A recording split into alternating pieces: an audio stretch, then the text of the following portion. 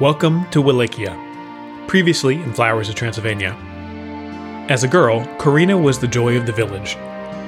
By custom, any of the girls turning 18 that year might have been chosen to be the year's spring princess, but there was little question that the council would choose Corina. They were just making their plans to meet after dinner so they could pick the flowers for tomorrow's crown when they saw a rider coming down the road. It was Dominic, coming here personally tomorrow to collect the town's tribute. Corina didn't remember Count Dracula ever coming here himself. So entranced was she that Corina didn't hear the clatter of hooves coming from behind her, nor the turning of her that from nowhere burst a carriage pulled by coal-black horses. It bore directly for Corina and stopped abruptly. Its driver, clad all in black, swept down and extended a strong arm, which, in a grip like steel, hoisted her from the ground and into the cabin of the caleche. The Princess of Springtime had been taken. Chapter 2. The Lord Who Receives Many Guests. Corina awoke in the fanciest room she'd ever seen. It had tall windows with diamond panes through which she could see the stars' fading light.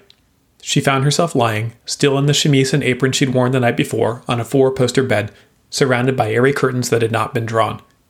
She had been wearing opinchen, a common type of oval-shaped sandal tied with leather straps, which she now saw had been placed neatly on the floor not far from the bed. The linen stockings her feet had been wrapped in were still on. Presently she heard a peculiar chirp, and lifting her head to see what had made such a noise, saw what she took at first to be a butterfly, but, getting closer, she saw it was a dark moth with honey-colored markings. It was clinging to one of the bed curtains, and allowed her to get remarkably close before taking flight. As it did, Corina noticed a shape on its body that looked vaguely like a human skull. As soon as the moth disappeared, Corina realized she wasn't alone in the room. The feeling was odd. A moment ago she would have said she was sure no one else was there. Now, fully awake, she heard the words, "I must apologize for the experience of the last evening. It was never my intention to frighten you." Still coming out of her trance, Corina sat upright to see a tall, thin man with waxen skin standing halfway across the room. He had a thin nose and a heavy mustache and ears with tips that seemed to be pointed. He was clad in black from head to foot and wore a dark cloak, which seemed to flow of its own accord as he made a deep bow. "I am Count Dracula. Welcome to my house. It is my hope that we can extend to you every possible comfort. I am sure you will have many questions concerning why you have been brought here, and it would be my preference to answer them myself, but I am afraid I must now attend to other matters." Indicating a bell on a table near where he stood, he said, "When you are feeling ready, please alert my servants and a lady's maid will see to your every need." With that, the Count left. Nothing in her life had ever prepared Corina to handle this sort of situation. She was a resourceful young woman. She could calm down injured livestock with the touch of a hand. She could repair pieces of farm equipment and make ingenious improvements to them that made them easier for her father to use. She usually knew just what to suggest when a friend had a problem, something that would help solve the situation in a way that made them feel good about the result. But she'd never traveled more than a day's ride from her home. Nothing had ever happened to her that was entirely against her will. If she'd gone somewhere, it was because she had walked or ridden there. Finding herself now in a strange room, with a servant ready to tend to her at the ring of a bell, was far beyond her experience. She rose from the bed and went to the window. Most of the houses in her village didn't have glass windows, just frames with shutters. This one seemed to be ancient, with a vast rippled pane. Looking up, she saw the sun's red glow light the terrain from behind the mountains. Looking down, she saw that the building she was now inside, was it the Count's castle? Was built into a great valley surrounded by jagged mountains. Pressing her nose to the glass, she wasn't able to see the ground below her. The structure's stone walls seemed to be built onto a sheer rock face that extended down into the mist. A castle? Or a fortress? The room she had found herself in was appointed for comfort. Beside the 4-poster was a great couch upholstered in lush velvet. Opening a wardrobe, she found many fancy dresses that seemed to be her size. A wash basin had been filled with fresh water, but there was no mirror there, nor in the changing area. She splashed some water on her face, then went to the door and listened, but couldn't make anything out. Too afraid to try the doorknob, she retreated to a chair by a great fireplace. Above it hung a painting of several girls playing in a flower garden. After staring into the fire for some time, Corina decided that she might as well ring the bell and see what came next. The sun had now risen above the mountains, and the confusion had faded, replaced by curiosity. Corina rang the bell, and, before she'd even put it down, a maid not much older than she appeared at the door. "Good morning, Lady Corina. Let me help you get dressed and then we'll have some breakfast for you." She led Corina to the wardrobe, selected a green gown, helped Karina dress, then brushed her dark hair back and clipped it with an emerald pin. It made the white cotton dress she'd have worn tonight for the spring feast look like, well, what it was, a peasant's attempt to look fancy. Karina wished she had a mirror to see it all put together. She considered questions she might ask the maid. What's going on? Why have I been brought here? Will I be kept long? She settled on, when you came in, how did you know my name? I only just arrived last night. How did you have dresses ready that would fit me? Oh, my dear, the good Count wants all his guests to feel comfortable. All his guests? Asked Karina. No reply came. She was led out of the room, down a hall, and into a parlor where a feast had been laid out. Rolls with butter and preserves, tea, porridge, eggs, all waiting on the table just for her. She sat down, the maid pushed in her chair, and another appeared to pour tea. The maid who dressed her withdrew, but Karina turned and said, Before you go, thank you. What is your name? She said, Marta, and with a curtsy, left. Karina looked at the breakfast items available to her and selected the peculiar red fruit that had been cut in half. Inside, the flesh was light, and it was filled with small, dark berries. Karina picked one out, took a bite, and was met with a surprise burst of tart juice. She was still poking at the strange fruit when a voice from behind her said, It's a pomegranate. Karina started, then stood. A woman of perhaps 40 had come in. She wore a red dress, as elegant as the one Karina had been given. She introduced herself, Elisabetta, extending a hand, then said, Welcome to Castle Dracula. Karina took her hand. She had allowed herself to become lost in the room. The clothes, the servant, the food. As she stood there, holding the stranger's hand in this strange place, whatever had been holding her together vanished, and the tears welled up in her eyes. Hello, were the only words she could say. She stood, frozen, until one of the maids helped her back into her chair and gave her a cup of warm tea to hold. It's all a shock, I know. I'll try to explain, said Elisabetta. Don't worry. The Count's man from the country will have explained everything to your family. Elisabetta pulled up a chair and sat next to Karina, but didn't eat. Karina had taken a sip of tea and was setting the cup back down on the saucer when she realized who Elisabetta meant. The Count's man, Dominic, said Karina, almost knocking the cup over. Ah, you know him. Yes, I suppose that's who he sent. Good. Well, our host, the Count, is dissatisfied with our country's place in the world. He wants more from his people, from Transylvania. The rest of the world is reaching out, you see. The British, Dutch, Spanish, Portuguese, all spreading across the ocean. New lands are being discovered every year. Count Dracula wants to start a colony? Asked Karina. The warm tea was starting to help. Not at all. My apologies. That is what the other nations of the world are doing. They are so excited about new opportunities and new discoveries, about exploration, that they've lost sight of their homes. What matters is your land. This land beyond the forest has power. This is why the Count has little interest in which flag currently flies in which city. He's content to work with the Habsburgs or the Turks or the Hungarians because he knows that the people here, their blood, is his strength.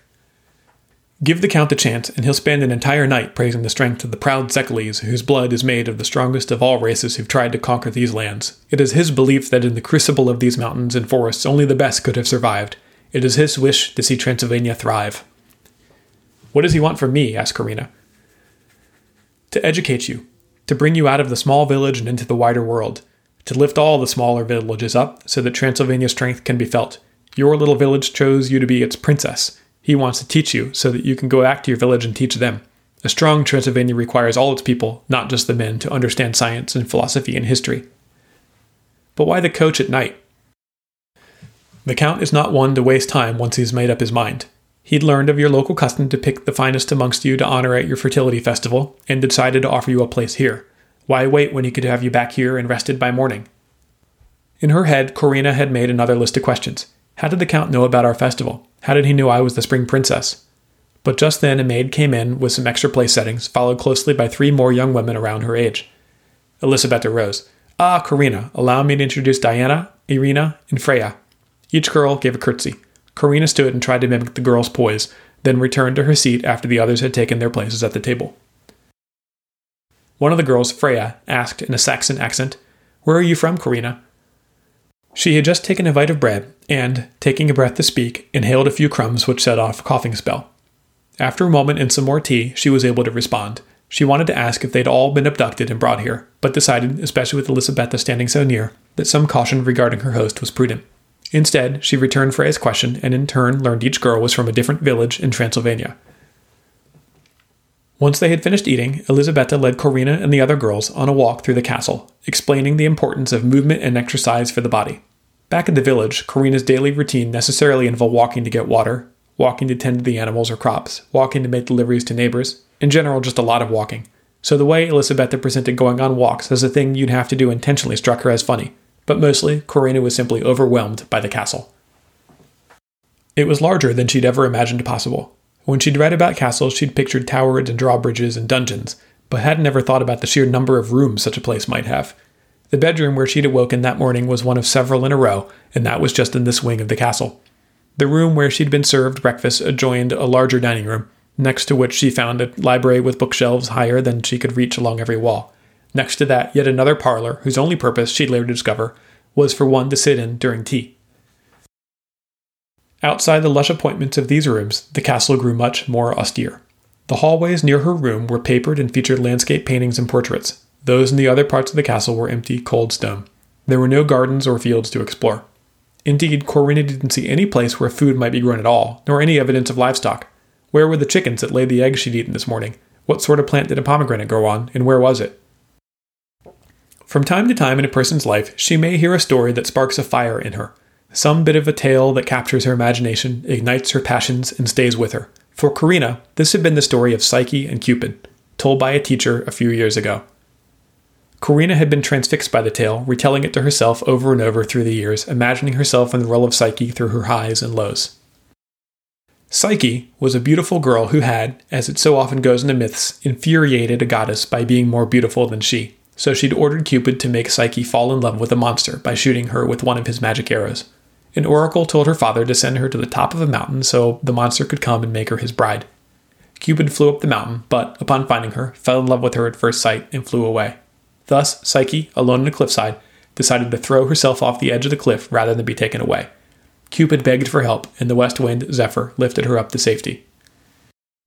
Zephyr carried Psyche to a beautiful, enchanted palace surrounded by lush gardens. Inside, she found a feast laid out. After eating, she found a warm bath had been drawn for her. She relaxed and played in the bubbles, and then a far-off voice invited her to come upstairs. It was Cupid, but he had to keep his identity a secret lest the gods discover that he had stolen Psyche away. He begged her never to ask who he was, and, accepting, she was allowed to visit him in his bedchamber, and the two made passionate love. Psyche lived in the palace for months, playing in the rose garden each day and visiting Cupid in the dark every night, never seeing her new husband. Eventually, she begged that her sisters be allowed to visit, and after feasting on the splendor Psyche had come to find herself in, they became jealous and convinced her that her mystery man must surely be the monster she had been promised to, and that she must unmask him. Creeping into his chamber with a lantern while he slept, she saw the nude form of Cupid for the first time. In the dark, she pricked herself in one of his arrows. Overcome by passion caused by the arrow's magic, Psyche flung herself at the sleeping god, but she overturned the lamp, scalding Cupid with hot oil. He awoke, realized he'd been discovered, and flew out of the window. The story went on with a grand set of tasks Psyche had to complete in order to find her lover again, sending her into Hades itself, but Corina's fantasies usually dwelled on the enchanted palace and midnight encounters. As Elisabetta led the girls through the castle, they came to a doorway bathed in bright sunlight. For a moment Corina thought that surely this must be a garden, but, coming around the corner, she saw instead a great courtyard surrounded by the castle's walls. No roses, no enchanted servants, no fountain in the shape of nymphs playfully spitting water into sparkling pools. One great gnarled tree grew in the center of the courtyard. A dozen crows perched in it and, seeing them, made threatening caws before flying off. Several gargoyle statues perched on tall plinths. Stone benches and walkways surrounded dark, manicured grass. The clash between her fantasy and the reality of her situation struck Corina cold, but she continued to walk with her new companions.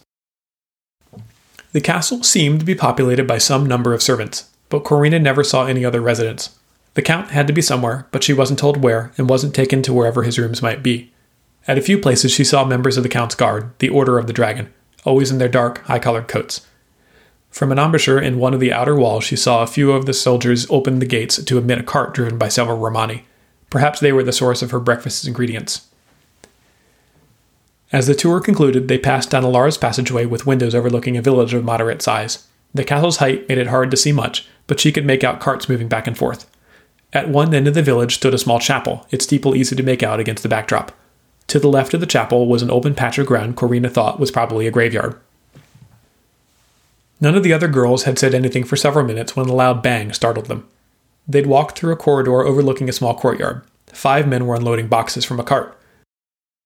One of them had started to move a crate, but had set it down on the edge of the wagon to help move a different box, and the crate had fallen loudly onto the stone floor, spilling its contents in the process.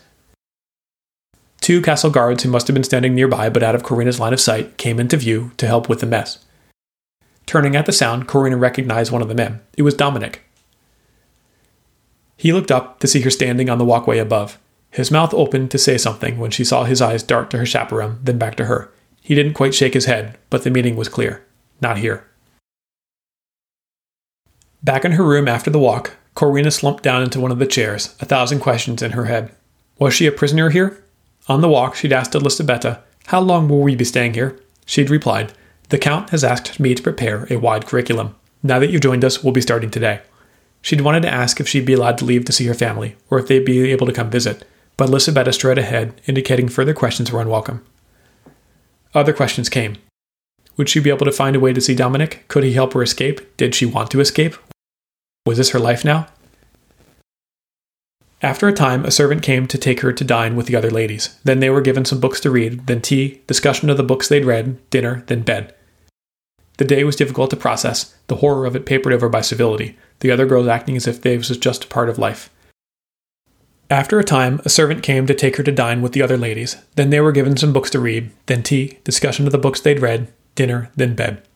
The day was difficult to process, the horror of it papered over by civility, the other girls acting as if this were just a part of life.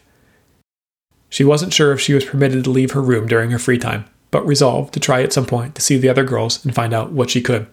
Had they been taken from their homes in the same way? As she lay in bed, trying to make sense of it, feeling hollow, she heard a wolf begin to howl. It was joined by a haunting chorus of other wolves, and Corina wept until sleep came. Days passed, and it all started to become a routine. Breakfast, a walk, a rest, lunch, reading, tea, and so on. Slowly, she started to become something like friends with the other girls. She even started to enjoy the lessons. Life in the castle was nothing whatsoever like life in her village. She'd learned to read, but had never spent any considerable time reading actual books. She found she'd only known the most rudimentary facts about world history and affairs, and nothing of philosophy. Each night, she cried. She'd never spent a day away from one or the other of her parents. How were they managing things on the farm without her to fetch water, grind the grain, and do 100 other things? As she lay in her 4-poster bed, thinking all these things on their 7th night there, Corina saw something move in the dim glow of the starlight. A figure had come in through the door and was moving toward her bed. She hadn't drawn the curtains, and this shadow, pausing to look around the room in the dark, came closer. She was about to scream when a strong arm grasped her and pulled her to the edge of the bed. A hand wrapped itself around her mouth. "Quiet," whispered a voice. "I'm not supposed to be in this wing. I'll let you go, but you mustn't scream." A pause. "Quiet as a butterfly, okay?" Corina nodded and was released. "Dominic," she gasped. I'm sorry. I'm sorry about everything. I promise I didn't know it would be you when we came to the village that day. I'm sorry I haven't been able to see you until now. The guards aren't allowed to be here, or even out of bed at night if we're not on duty." He released her, and Corina sat up. Realizing she was in her nightclothes, she made half a motion to cover up, then, instead, put her arms around Dominic's neck and kissed him. "Oh, Dominic, I just don't understand any of this." "I know, the Count has these plans. I'm sure they told you about it. I can't say more." "Can you help me? I just want to go home." "I can't think of how. It took me a week to figure out how to sneak over here. I think you'll have to be here for now. But," said Dominic, "I know how we can see each other." It was the first heartening thing Corina had heard in a week. All this time she felt alone. Now she had Dominic. "The room next to yours is empty. It has a balcony, and so does the room below it. I was just there, and I hid a rope under the sofa by the window. You should be able to climb down and into that room. No one's down there either." He told her how she could make her way through the castle's corridors to the place where the guards lived. There's a staircase that leads up to the ramparts and down to the ground floor. The 3rd floor doorway leads to the guards' quarters so that we can easily get wherever we're needed in the castle quickly. It's really clever, actually. Anyway, you can't go into the hallway where we live. Another guard would hear you. My room has a wardrobe for my clothes and things. One day I dropped a button and it rolled behind it. I had to push it out of the way and hit my shoulder on one of the stones in the wall, and it moved. It almost fell out of the wall. I took hold of it and it came away. The stone is only a finger width or two deep, and when it's in place it looks like just the rest of the wall. Behind it, the entire wall, well, most of it, is hollow. It's tight, but a person can fit there, and it leads out into the staircase. is a short crawl through the inside of the wall. Why would the wall be hollow? Asked Karina. I don't know. This castle has all sorts of passages and tunnels through and under it. That whole part of the wall is false. On the other side, there's a set of shelves with spare torches and other supplies on it. It's like a bookcase, but it's only mounted to the wall on one side. You can't tell by looking at it, but one edge of it has a hinge so it swings away from the wall easily like a door. There's a latch on the other side that keeps it in place. Once released, you can swing it away and get into the passage leading to my room. You can undo it from the inside if you know where to look, but it's dark in there. Corina took all this in, carefully memorizing all his directions. He told her what days he knew he'd be there, and they agreed she should come in 3 days' time. She wanted him to stay there and hold her and talk to her, but after just another minute, he said, I can't stay. Come, 3 days, okay? Dominic, said Karina, do you like it here in this place? I have to go. 3 days.